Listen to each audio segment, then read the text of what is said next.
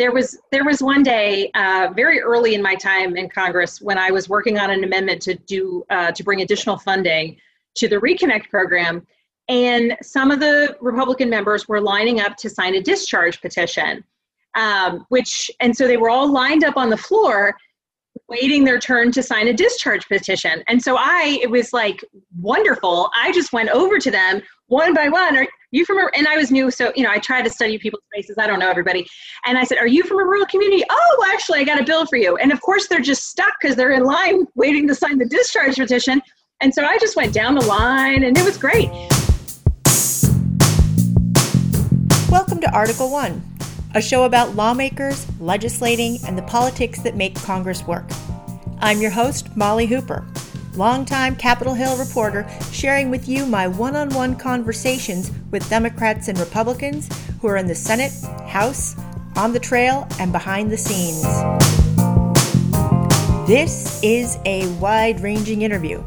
We discuss whether Spanberger supports Nancy Pelosi for another term as Speaker, her stance on violence that has erupted amongst recent protests, how her career in the CIA helps her navigate legislative landmines, and the likelihood of another COVID relief package making it to the president's desk before Election Day. Keep in mind, we spoke in mid-September, before the White House re-engaged with House Speaker Nancy Pelosi on a COVID relief deal. As of this recording, Secretary of the Treasury and Pelosi are still talking, but a deal looks less likely to come together before November 3rd. Now, on to our interview, where we start off the conversation discussing statistics listed atop Spanberger's official congressional website. You'll find the link in the story notes. And the work her office has done to help constituents of Virginia's 7th District.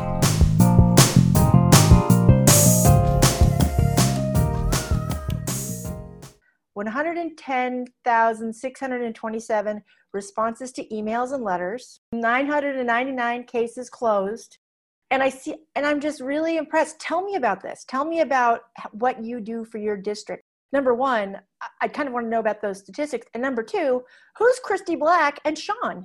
Oh my gosh, they're like the most popular people in your office, and with good reason, it seems like. Are you reading what we lovingly refer to as the Christy and Sean fan page effect? Oh my gosh, I haven't received my EIP yet, and I want to call Sean Meredith because I think he's the guy that's going to get it done. Yeah, it's funny actually spending any amount of time looking on that page because it's exactly that. I called, and then minutes later, Sean waved a magic wand. It's pretty charming. I mean, who are these magical fairies you have? Because I need one for this whole thing. My blog and my podcast. I need a Sean Meredith to do technology.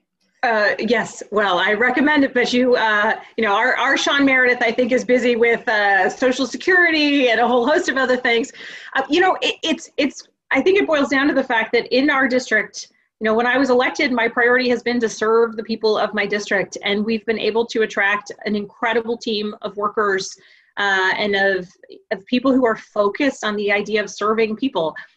We see it certainly, as you mentioned, with Sean and Christy and our other constituent services representatives who are the ones who are out in the community. When I'm on Capitol Hill, they're the ones representing me. They're the ones, being the face of the office when I can't be there. They're the ones holding people's hands through really tough times. We've heard from some constituents who've been trying for years to get their veterans benefits or years to get their Social Security payments. And most of the time when you're in need of that assistance, it's because there's a major complicating factor in your life, right? Disability and illness, a death of someone whose benefits you're trying to process through. And so having someone who's really focused on serving the community, I think, helps not just achieve the goal that's laid out on that fan page, but also make sure that the experience is really a good one. Right. And I love, there's one of them that said, one of the testimonials said, and Sean just told me not to call Social Security. And I didn't. he said, don't do it. And 2 days later, I got my benefits. I was in hysterics, but I was also really, I don't think people the people, the folks who are watching all the shows, they don't realize what members of Congress do. And the reason why you are important and you're representing, taxpayers in the Capitol. It's not just Supreme Court nominees, while that's important, or what the president said yesterday or today or whatever it is. It's like, it's these things that matter. And so that's why I wanted to ask, how do you get this all done, and how has it been affected or impacted because of COVID? Well, so we have 10 counties in total, and our constituent service teams used to do open office hours where they would go to public libraries, they would be out in a public space, because across our 10 counties, if you live, you mentioned you love Culpeper, if you live in Culpeper, it's not the fastest thing to get to our Spotsylvania office, or certainly not our Henrico office. And so being out in the community, doing public office hours where people can just walk in, out of curiosity, I've got this issue, can you help me? Because we found that even making the phone call, calling your representative's office, for some people is a big step to take. And so a lot of that, to answer your question, a lot of that's changed under COVID, because with COVID, we haven't been able to do the same sort of things. I love doing town halls in person. Somebody asks a question into the microphone. I learn a lot from the question they ask, not just the words they ask, but also the way they ask it. Right. And so it's really been a challenge in the time of COVID to not be able to have the same engagement. But our team, among the things that we've done is we've been really present on social media. We've been present in the community when, it was appropriate for the pandemic, making sure people know. We did outreach to, community organizations, making sure that they know that we can assist. If it's an organization that deals a lot with veterans, make sure they know that our office can, just to make sure people know that that's an option. And so frequently, I was up in Orange County over the weekend, or just last week. Is that Montpelier? Yes, I wasn't at Montpelier, but I was in Orange County. You gotta love James Madison. Article 1. There we go. See? Oh, you know the district so well. So we were in Orange, and in between stops had stopped at a great restaurant. We're eating outside, socially distant.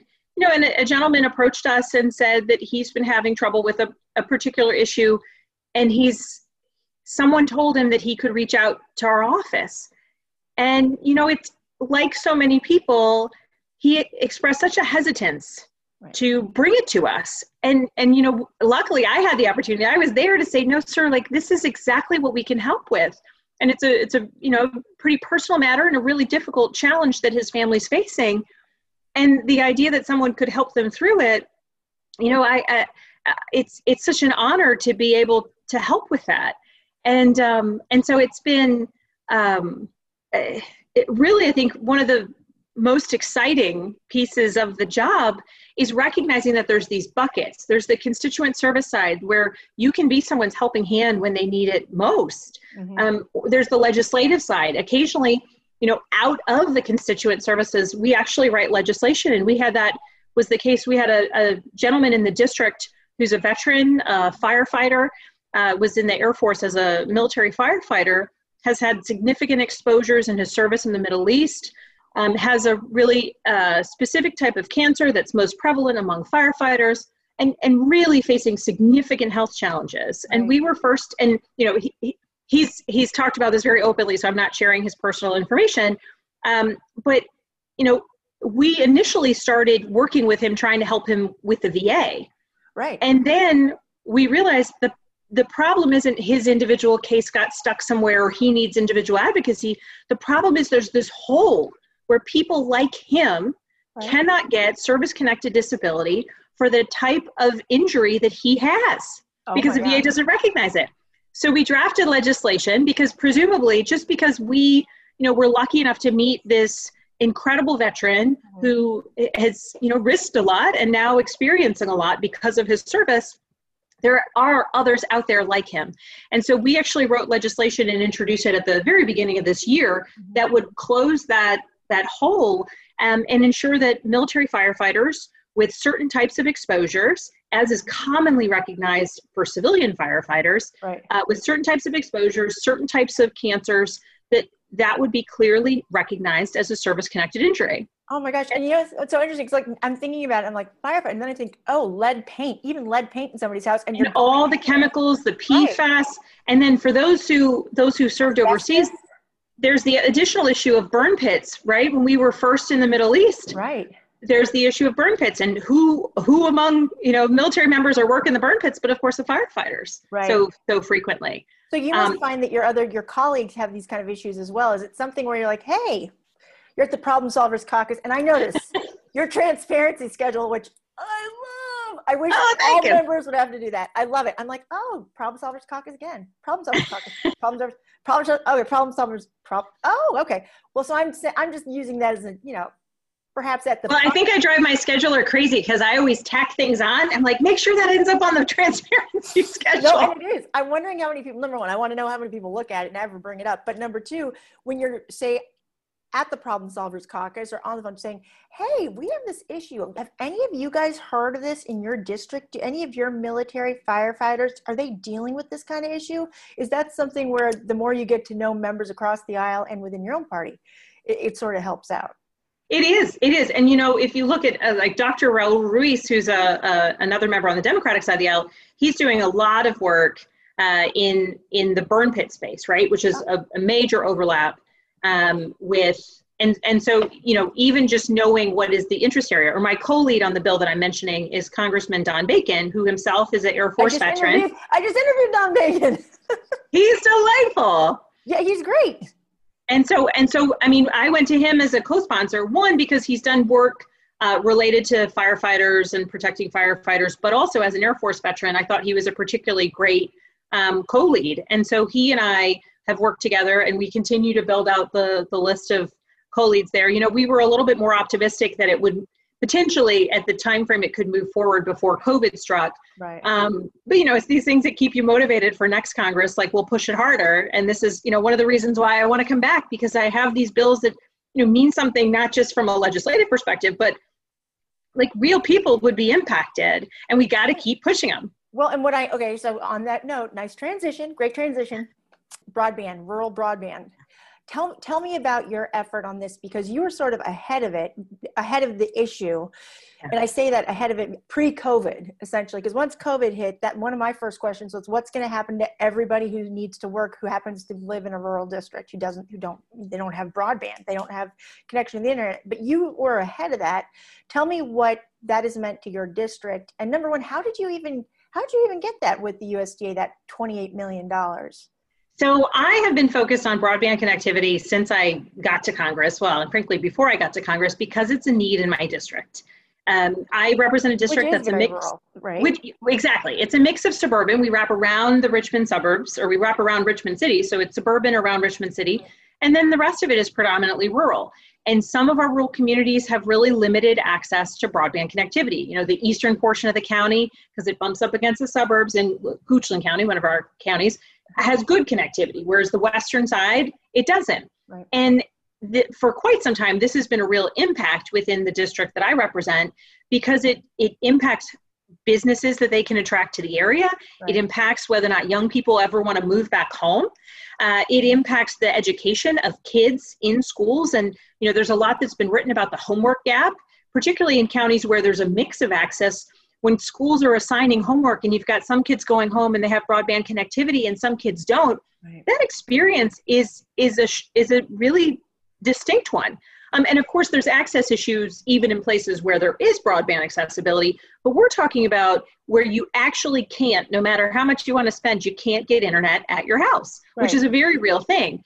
And what we've seen in rural communities is people adapt. You've got, innovative folks who adapt. They take the kids to McDonald's on the weekend and check their work email. Kids stay after school at the library. Right. But in COVID, all of a sudden, every way that they had adapted suddenly stopped being an option. Right. And so it became very, very clear in the rural communities just how pervasive and significant the challenge is, particularly when you have school districts that are trying to make decisions about how to deliver learning to kids. And, depending upon what percentage of their student body, literally you can send them home with a computer, you can send them home with whatever, but they can't get internet at home. Exactly. It's like, okay, well, how am I going to connect to do my homework? Exactly. So you have different school districts that are making significantly different decisions because of the access issues. Right. You've got a workforce that some of our larger employers said, go home, take your laptops, we'll see you in a couple months. but depending upon where you live, that may not be an option. Right. And so the pandemic really made it clear just how significant the problem was in rural communities. But notably, what I found very interesting is suburban communities are suddenly so aware of how much they consume internet.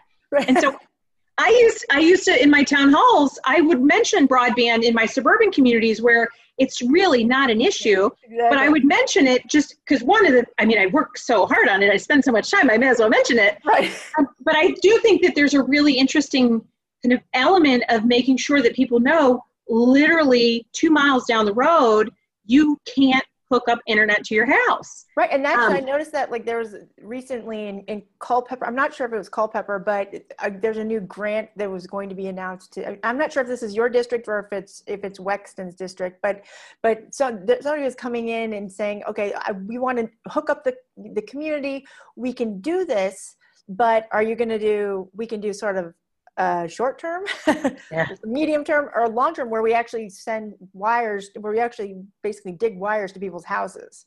And there's a lot of different ways to implement it. And I'm wondering, how has it been implemented in your district, or how have you noticed it implemented? So in our district, we have, and you mentioned a grant dollars. We had in our district. You like all my technical knowledge? I like it. How's that working with the wires?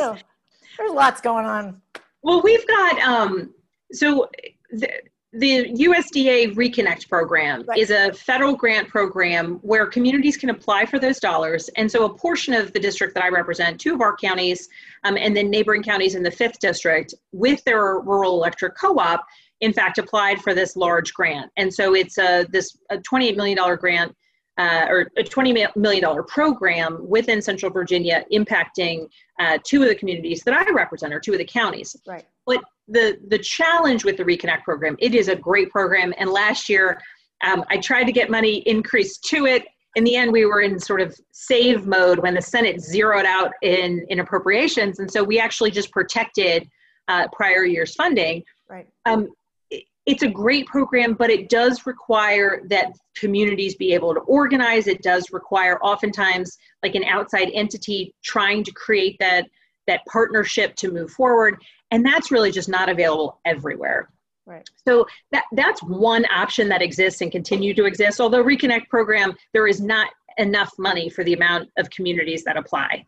Then there's another program called the E-rate program, which allows for hotspots to go home, hotspots for students and for communities. Mm-hmm. Now, there's some limitations on the E-rate program because it's meant to be for learning. So it's supposed to be at schools and at public libraries. But the challenge with the E-rate program and the hotspots is it goes off the Wi-Fi network. So depending upon where you live, if you don't have cell service, you also then, you can't use your hotspot. And also a great program, but a bit of a Band-Aid and certainly not a long-term fix. And you can't, you just can't have kids on a class video chat for the entirety of the day on a hotspot. That, even if they can use it, that's not a reliable source. I was speaking with a woman who's a professor at a community college, Germanna Community College, in the northern portion of our district. Uh-huh. And she was saying that in the spring in particular, she had students who had done so well all throughout the time that she had known them, and then suddenly stopped being responsive, not returning assignments. And so she reached out to a variety of different students, and it turned out it was all an internet issue. Some of them were able to drive to the parking lot even when the school was closed, and do their homework and submit things online, but some of them didn't have that option. So she said that she actually delivered their final exam to a couple of her students in oral form over the phone, talking about, okay, well, tell me about your thesis of what you read, and, and she walked me through it. And I thought, the heart of this teacher and this educator to recognize that her student was falling behind and to try and figure out why, and then to realize it's actually an issue of technology, and then to be so adaptive, it's a beautiful example of community, but it's also a real clear indicator of the challenges that we have. And certainly now that we are continuing to be kind of in the throes of COVID, just over 200,000 people have died so far. Infection rates are not in a good place, particularly in, varying rates in different states. I have 3 children. They are all learning virtually for at least the first 9 weeks of school. So what comes next? And we think about how the major impact all of this has had on our economy. Broadband connectivity for our rural communities and for our country, not just the rural communities, is really important as we try to rebuild. Like, what comes next? Where do we make investments? Right. And even I think, we've really changed to some degree the way that people are working. Like, it's 100%. Look at us. We're having this conversation over Wi-Fi. Under previous circumstances, like, we probably would have been sitting in a studio together, but this is now commonly acceptable, even with my terrible background. And so that's okay. I'm going to use the audio, mostly the audio. Perfect. Okay. Audio, yeah, but I do like the picture of the family.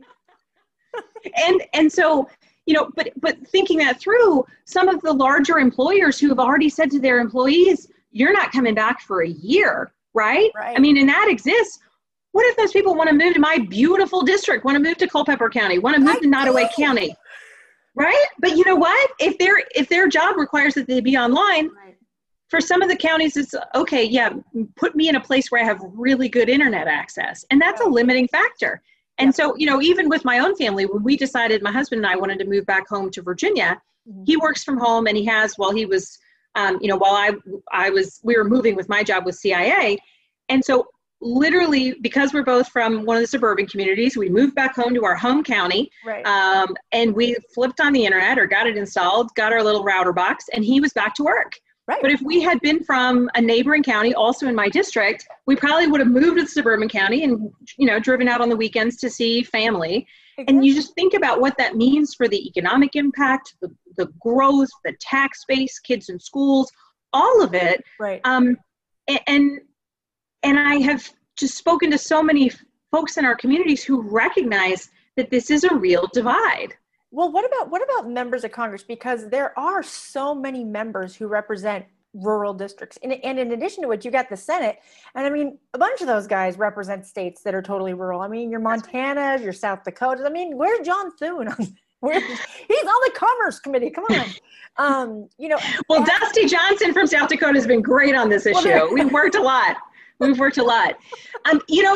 funny. It is such a common issue that brings people together. There was one day very early in my time in Congress when I was working on an amendment to bring additional funding to the Reconnect program, and some of the Republican members were lining up to sign a discharge petition, and so they were all lined up on the floor waiting their turn to sign a discharge petition. And so it was like wonderful. I just went over to them one by one. Are you from and I was new, so I try to study people's faces. I don't know everybody. And I said, "Are you from a rural community?" "Oh, well, actually, I got a bill for you." And of course, they're just stuck because they're in line waiting to sign the discharge petition. And so I just went down the line, and it was great. But so much when I say, are you from a more rural community? This is about broadband. Instantly, you have people who are engaged because it really is an investment in our community, but an investment in our country.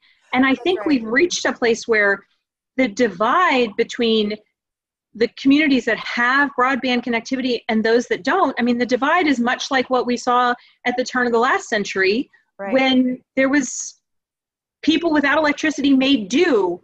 But how do you really, as a united country, move forward in your economy, if the guys down the road don't have electricity in their house, right? But like 2 miles away, they have lights on. Lights are on. Yeah. And on that note, where is there money included in the Problem Solvers Caucus COVID package that would increase broadband connectivity or any kind of language like that? Just because it is such an issue for students, especially kids who can't get back to school, and workers, of course, who are trying to work from home. But really, for students, I think that's the one thing that I've heard from various members of Congress that their big concern is. Yeah. So in prior COVID-related relief packages, we had funding for schools. Also included in that would be support for broadband connectivity. The Problem Solvers proposal that we put forward has additional money for schools and for daycare, some of which could be put towards that type of infrastructure. But the real investment in broadband connectivity comes in the form of a larger bill that we introduced this summer. It didn't get much attention, primarily because of the ongoing pandemic. Right. Called the Affordable Accessible Internet for All Act. Okay. And Congressman Clyburn is the lead on that, and we introduced it as part of the Rural Broadband Task Force. Okay. I'm a member of that task force. Congressman Clyburn, or Whip Clyburn, leads that task force. And so we introduced that as a task force effort. And then we rolled that bill into HR 2, which was our infrastructure package that we passed over the summer. Okay. Again, with COVID, everything was a little bit, it didn't get the same sort of discussion, I think, in the news that it would have otherwise. Right. The important thing here, it passed in the House. We know it doesn't have a future in the Senate at this moment. What steps have you taken, and what steps have the members who are involved in this taken to actually see that this does make it to the president's desk? Because this doesn't seem like something that's a lightning rod issue. Yeah. So what is it going to take to get that to become law? So I think the urgency of where we are right now, the major priority is going to continue to be just a basic COVID-19 relief package, focused on unemployment, focused on PPP, support still in what is an ongoing emergency circumstance for so many people, stabilizing that. And so, PPP, unemployment, support to state and local, support to schools, direct payments to individuals to ensure that we're staving off a housing crisis and people can put food on the table, make ends meet. And then I think once we get the virus on a pathway to being under control, which comes with massive testing and massive contact tracing, then we are on that path to we say, no, where can we make investments that help us pull out of this? And I think, I'll keep talking about broadband connectivity. I'll keep talking about this issue. But I do think that that's going to be the point in time where we make a real pitch to the American people, where we make a real pitch to our colleagues, Democrats and Republicans, saying this is an element of the larger investments that we need to make in our communities. And we need to view it as an investment. We need to understand what it can get us. We need to understand it will benefit our rural and suburban and urban communities alike. And so looking at it as an investment is something that I think will be a major priority. And so I'm going to continue pushing on this. I think that it should be something that could really catch the attention of the Senate, regardless of who the Senate Majority Leader is. But I do think that it will. I do not see this moving forward before this upcoming election, just because there's so many more exigent style discussion points, that are top of mind. You are so good at these transitions, because these exigent style topics that are top of mind include the PPP. And I'm wondering, I read a report by my former colleague, Mike Lillis, that there's a group of centrists who are considering signing a discharge petition on, I guess, Jamie Herrera Butler was going to put forward a bill that would release the rest of the PPP. Is it 130 million or something? Quickly, a discharge petition is a legislative tool usually used by the minority party to bypass House leadership and move a bill out of committee and to the House floor if 218 members sign on. It's highly unusual for members of the majority party, like Spanberger, to sign a discharge petition because the maneuver overrules the Speaker and Majority Leader's ability to choose which bills get a vote on the floor. So I'm considering it. Okay. Basically, I'm considering it. I want to see additional PPP. I also want to see additional unemployment. I think doing one without the other is a half answer. But anything where we can say, look, there is a need to move forward for relief for the American people. And there are a lot of folks who just want to argue over numbers. This amount of numbers, what we want to spend, this amount of number is what we want to spend. And I am hearing from constituents, nobody is saying, oh yeah, I really want to spend X trillions of dollars. People are saying, I am in need, I cannot pay my bills. Will there be extended unemployment? Or my small business is trying to stay afloat and keep people employed, and I can't move forward. Will there be more PPP? Right? Like, these are the things we're being responsive to. County administrators or board of supervisors saying, we have planned for our rainy day, and this is a global pandemic. We couldn't have planned for this. Right. This is our Derico. Yeah. And so, I think I mean, for me, all options are on the table if it helps get support to the folks who need it. But my hope and expectation is that we will focus on getting back to the negotiating table, and I'm ever the optimist, getting back to the negotiating table, using the problem solvers framework if we want or not. Where is that, by the way? Because I know that Speaker Pelosi's kind of, I wouldn't say, maybe she's kind of poo-pooed it. I don't know everything she said. I've heard what Republicans say she said. I've heard what Democrats say she said, but she says a lot of things. So does a lot of people say a lot of things. So yeah. I guess the question is that still a possibility? Is that framework a possibility? And I understood that members of the Problem Solvers Caucus were going to go around and talk to the other caucus, if you will, progressives, CHC, all those. How has that effort been going? And what's the status of that? And I think that might be part of the element of being able to answer your question, which is interestingly, not unsurprisingly, right? Like there's a lot happening on Capitol Hill. We've spoken, we've talked about it with New Dems. There's been a lot of conversations with some of the other caucuses. I think people have been surprised because everybody heard, oh yeah, the Democrats and Republicans agreed, there's 25 and 25.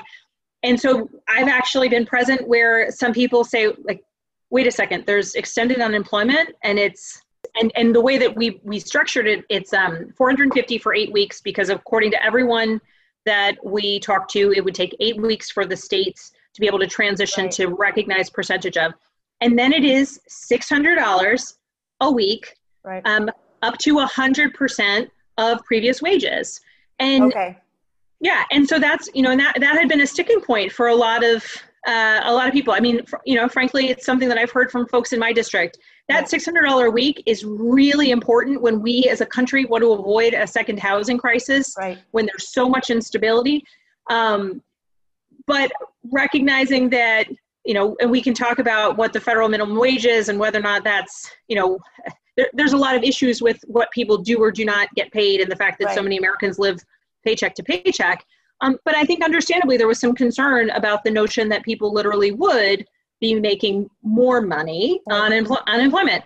And so, recognizing let's do up to $600 or 100% of prior wages. And so, what has become the sort of scuttlebutt on Capitol Hill is, I think people were so surprised that there's a fair number of Republicans that were willing to support that. Initially, there was also a report out that our framework didn't include state and local. And so quite a few, that was initially reported. I don't know who thought that or how that got reported, but initially people said, oh, it doesn't include any state and local. It's, dead on arrival. We won't even consider it. Listen to it. And so we've had to go back and say, no, it's actually a substantial state and local. It's what we, and I'll say we kind of on the Democratic side of the aisle, it's what we want. It provides the support to, localities and ensures that we're not losing our first responders and sanitation workers, et cetera, et cetera.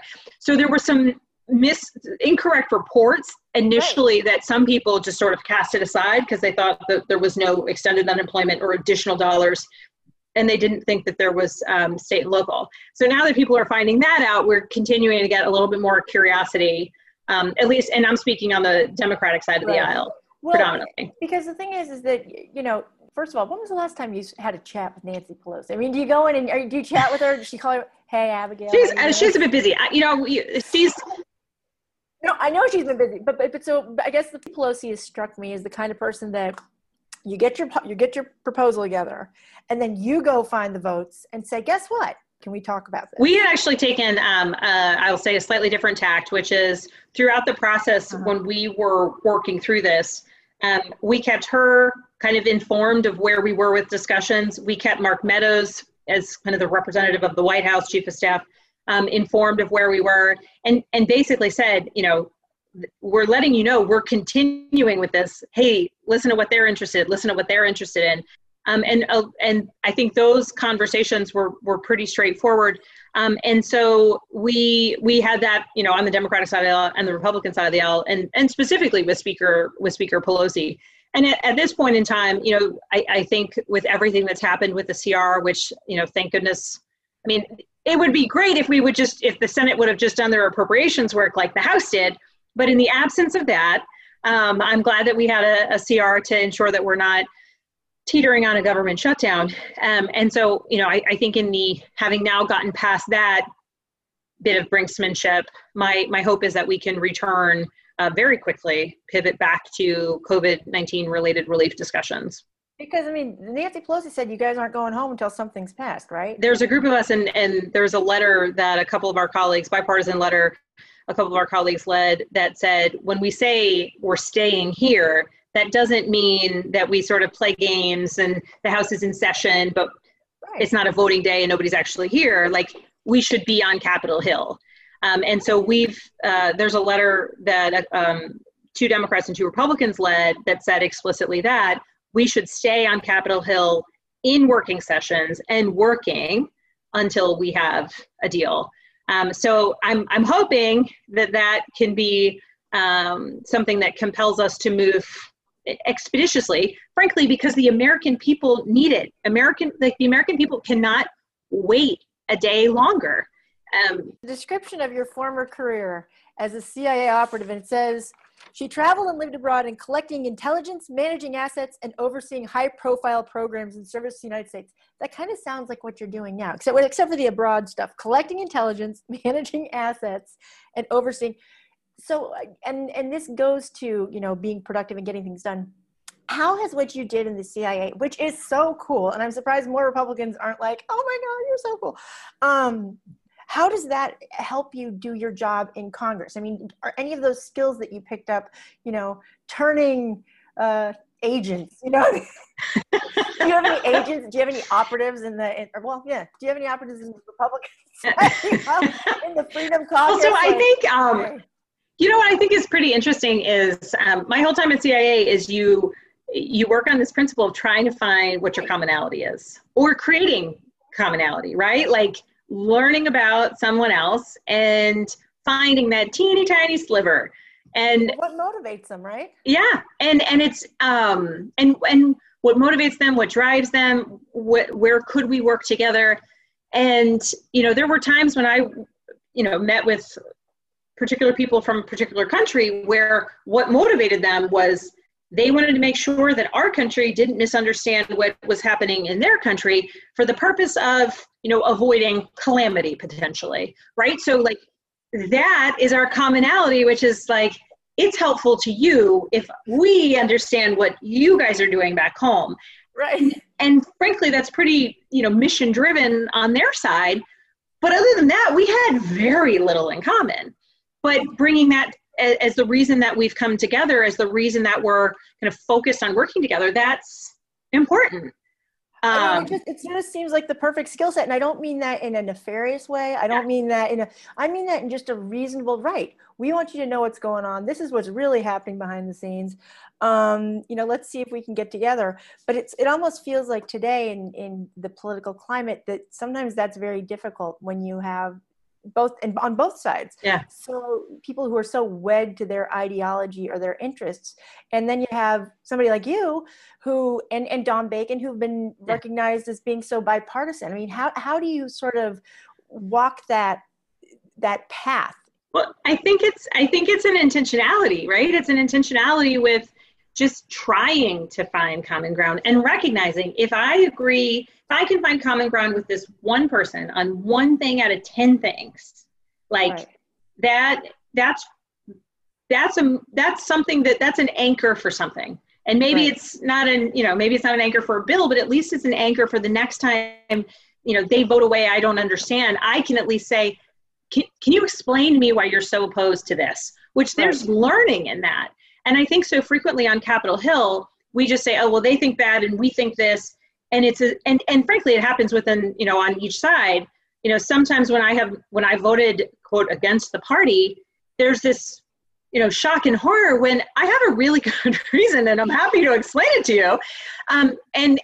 But there's not that moment of understanding. And so there's real value, I think, in developing relationships where you can say, like, why on earth do you support this? I literally don't understand, and where it can be jovial like that. There's a Republican who I work with sometimes, and we have like nothing in common from a political standpoint. But we've bonded over kids and chit-chatting and kind of friendly discussions. And a thing we both care about, and of course we try to get at the solution totally different ways, the thing that we both care about are debt and deficit issues. And I care about debt and deficit issues from a national security perspective. He cares about debt and deficit issues just from a conservative mindset. And so we were having a conversation one day on the floor of the House, and we have literally said, like, hey, let's see what we could agree on, right? And we've done this exercise where we sit to, and he'll name something, I'm like, no, we are worlds apart, and so debt and deficit is it. And so we were just sort of like kind of being sassy or snarky about some issue related to spending.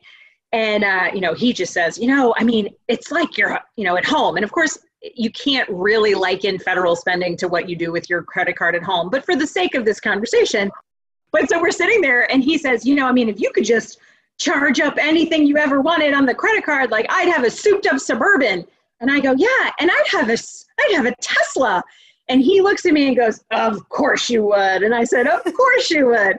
But, there's an earnestness in the fact that, like, even in our sort of dream scenario of, right, if we were to sort of get, loosey-goosey with our spending potentially, even, I guess the stereotypical sorts of vehicles that are,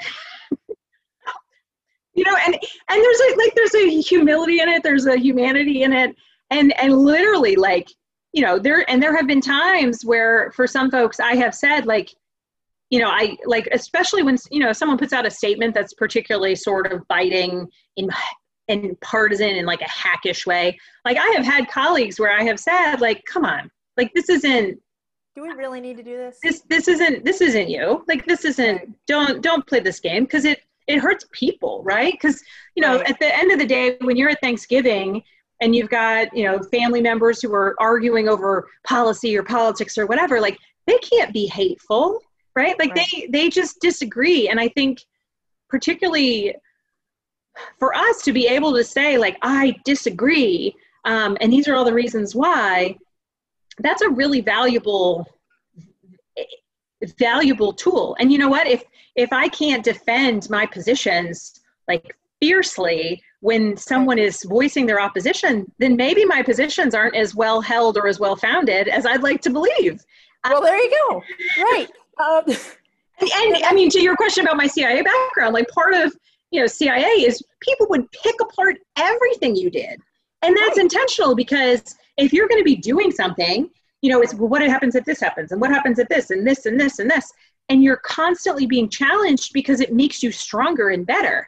Right. And so, I like the concept of being able to, focus and disagree on policy issues, because it might make better policy. We need to sign up some Republicans and Democrats for the Abigail Spanberger legislative victories, strategy, how to navigate the landmines of legislating in a politically partisan world. Well, I mean, for starters, it would be maybe put down your phone. See, back to CIA world, we worked in skiffs. You couldn't have your phones with you. Put the phones away. Put them away. Do not text your reporter friends. You don't need to tweet about this. Just, everybody, phones down. So just like two final questions. Number one, are you going to vote for Speaker Pelosi again if the Democrats retake the House? I mean, if you guys win the House again? I'm going to look at all my options, but okay. So that's an open option answer. And then also on a completely local issue, this Culpeper sheriff, I hear that, I've heard a lot of things about the Culpeper sheriff, and I'm wondering if you have said anything about his recent postings on Facebook about BLM, or I guess he also talked about the Boogaloo too, but I've heard that, or I've read reports that there may be a petition to recall him. Would you sign on to that? What's your position on? So I don't live in Culpeper. I don't think it's appropriate for me to dictate to my constituents in Culpeper what actions they should or shouldn't take relative to their sheriff. But certainly I firmly believe that any person in a position of public trust should work to ensure that he or she is holding themselves to the highest standard possible, that when they share information, when they when they use their amplified voice, that they do it responsibly. And I feel very strongly about that, because anyone in a position of public trust, and almost the entirety of my adult career has been in positions of public trust. I think we have just a real responsibility to be worthy of that public trust every day in our actions and words. And so I would apply that standard to anyone. Okay. Well, on that note, just one follow-up. There was some criticism after the Democratic convention that Democrats they didn't mention, the violence that's gone on in the cities. Among the peaceful protesters, there has been violence in these cities. Do you think that the Democrats need to talk about that more often, or to address this issue? Some Democrats don't want to defund the police, whether that's true or not, that the allegations and accusations are out there. I mean, I think, and I'll speak for myself, but I think that it really should go without saying that any person who writes laws would be in favor of law and order and against crime. And as a former law enforcement officer, I used to enforce the law. And so I think it's pretty straightforward that, crime is crime, vandalism is vandalism. Just outside my district in the 4th district, but, culturally, the 4th and the 7th really overlap.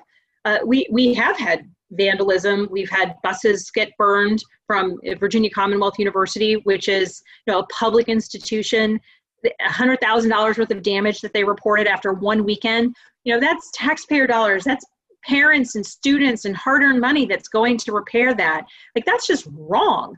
Right. And in the spirit of John Lewis, who of course was an example for so many of us, for generations of Americans, a nonviolent path towards pursuing better social change is the path that he preached, is the path that led to the civil rights movement.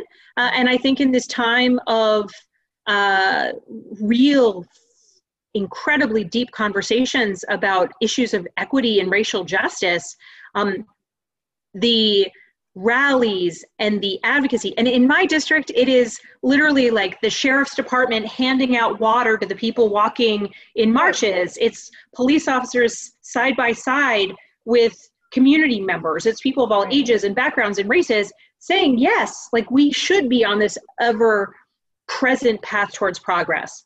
Right. But, I think it should go out without saying that crime is crime and we all denounce crime. But I do think that there is a space for us to really clearly define people who are advocating peacefully, and peaceable assembly as laid out in the First Amendment of the Constitution. That is them using their voice as Americans, people, to better our society for all of us. And that's totally separate from breaking glass and burning things and doing anything else that's violent or disruptive, because it's not only disruptive to the social fabric and the society, but it's also disruptive to the cause that so many other people are peacefully using their voice to advocate for, families and young children and babies in backpacks. And so I think that I think the more that we can be clear on that, and I do not support the notion of defunding the police, because in fact, particularly during COVID-19, and I've heard this readily from the law enforcement agencies in our district, police departments and sheriff's department, overdose rates are up, domestic disturbance are up,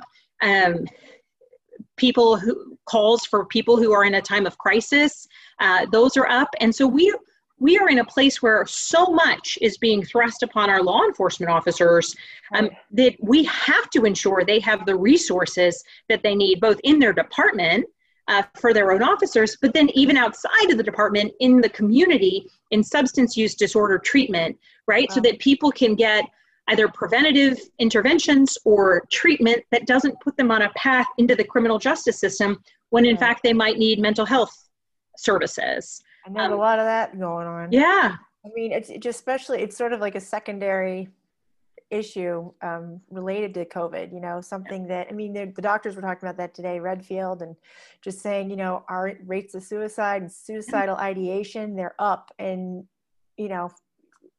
it's a medical issue, but you need people to go in there and help them out sometimes. Yeah. And if you don't have those people. Yeah. And who do you call? You call I mean, we call the police. That's what we do as a society.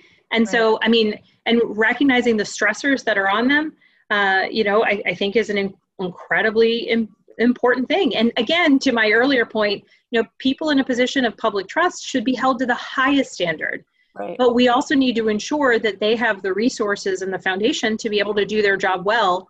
And if we're asking them to do somebody else's job, that we give them the training so they actually can do that as well. At this point in the conversation, we continued talking and comparing notes about running for student body president as younger people and how Spanberger's loss in high school became an inside joke with a constituent.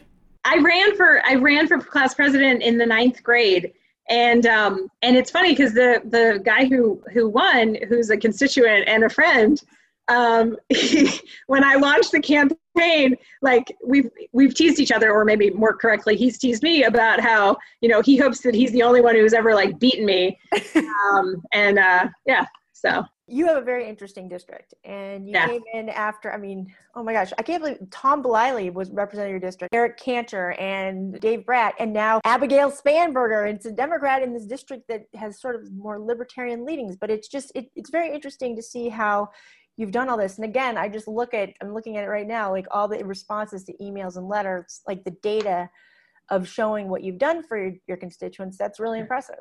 And I think more people would be interested in Congress if they knew what members of Congress actually do. Well, and I think this is the benefit of working really, truly, like having to work for every single vote. It's a mindset about how you work and how you engage.